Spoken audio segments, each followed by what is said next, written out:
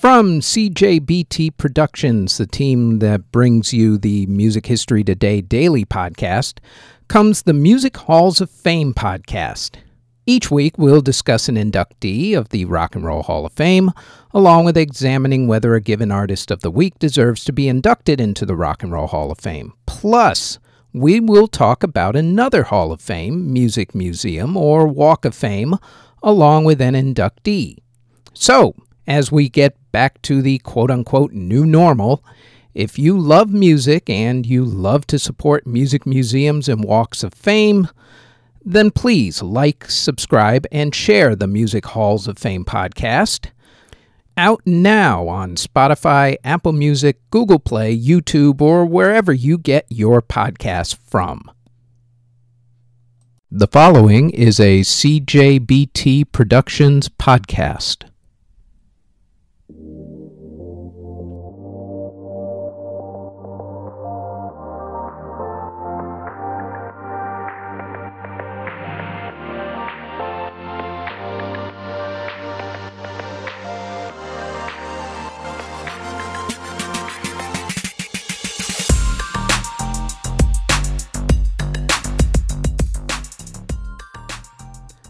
This is the Music History Today podcast for January 2nd.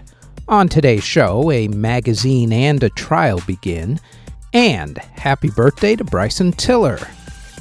First up, though, on this date in 1843, Richard Wagner's opera The Flying Dutchman premiered. In 1926, Melody Maker magazine was first published in Great Britain. In 1941, Boogie Woogie Bugle Boy was released by the Andrews Sisters.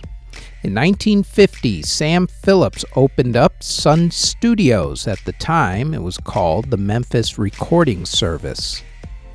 In 1958, Dmitri Shostakovich premiered his second piano concerto.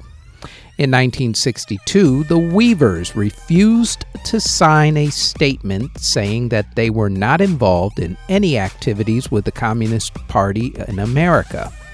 They were then denied an appearance spot on The Tonight Show because of that.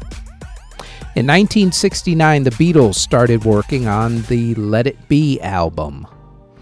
Also on the same day, police at Newark Airport confiscated a shipment of John Lennon and Yoko Ono's album Two Virgins because they thought that the album cover of John and Yoko's naked bodies was pornographic. In 1979, Rhino Records released their first album. It was the compilation album Wild Mania. Also on the same day, the trial began against Sid Vicious of the Sex Pistols for the murder of his girlfriend Nancy Spungen. In 1983, Michael Jackson released the classic song Billie Jean on the same day as the musical Annie closed on Broadway and the Duke Ellington musical Sophisticated Ladies closed on Broadway.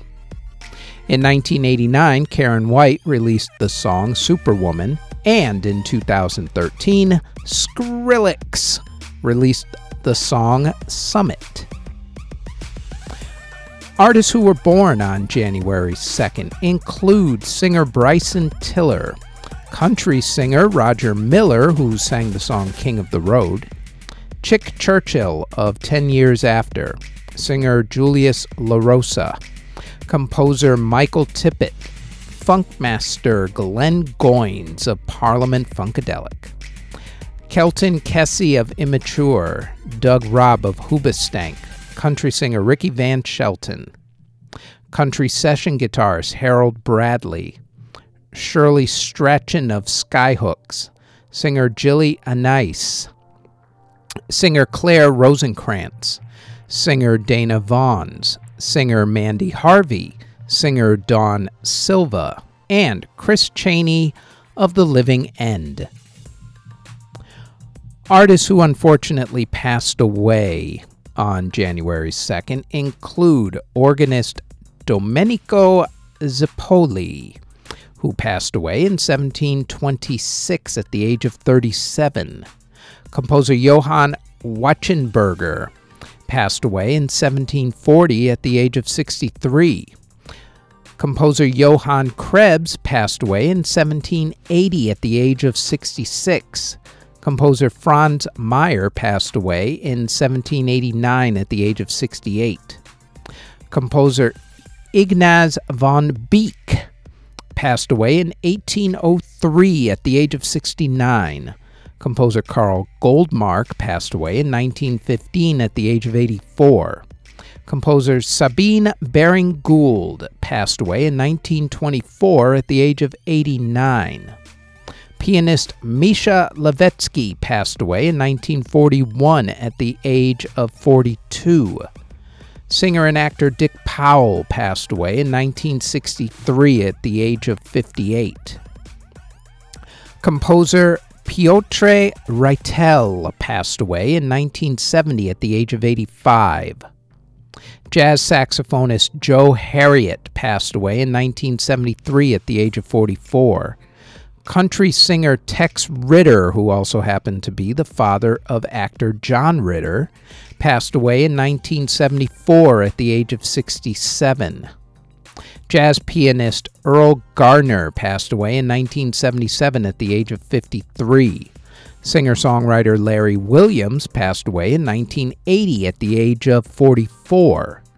David Lynch of the Platters passed away in 1981 at the age of 51.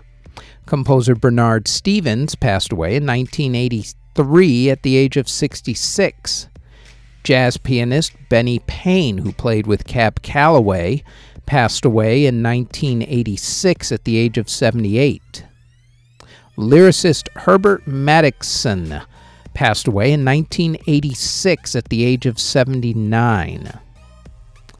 Rock guitarist Randy California passed away in 1997 at the age of 45. Jazz musician Nat Adderley passed away in 2000 at the age of 68.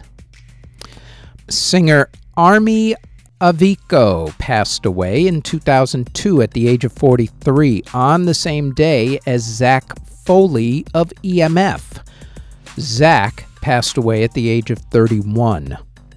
Musician Eric Jupe passed away in 2003 at the age of 80. Jazz pianist Ian Bark passed away in 2012 at the age of 76, on the same day as Rhino Reinhardt of Iron Butterfly. Rhino passed away at the age of 63.